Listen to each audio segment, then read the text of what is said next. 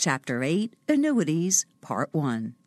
Students are expected to know about the taxation of death benefits in non-qualified deferred annuities, the tax treatment of withdrawals made from non-qualified deferred annuities, LIFO versus FIFO, IRC Section 1035 exchange rules, variable annuity fees, expenses and risks, deferred annuity surrender charges, and waivers of surrender charges.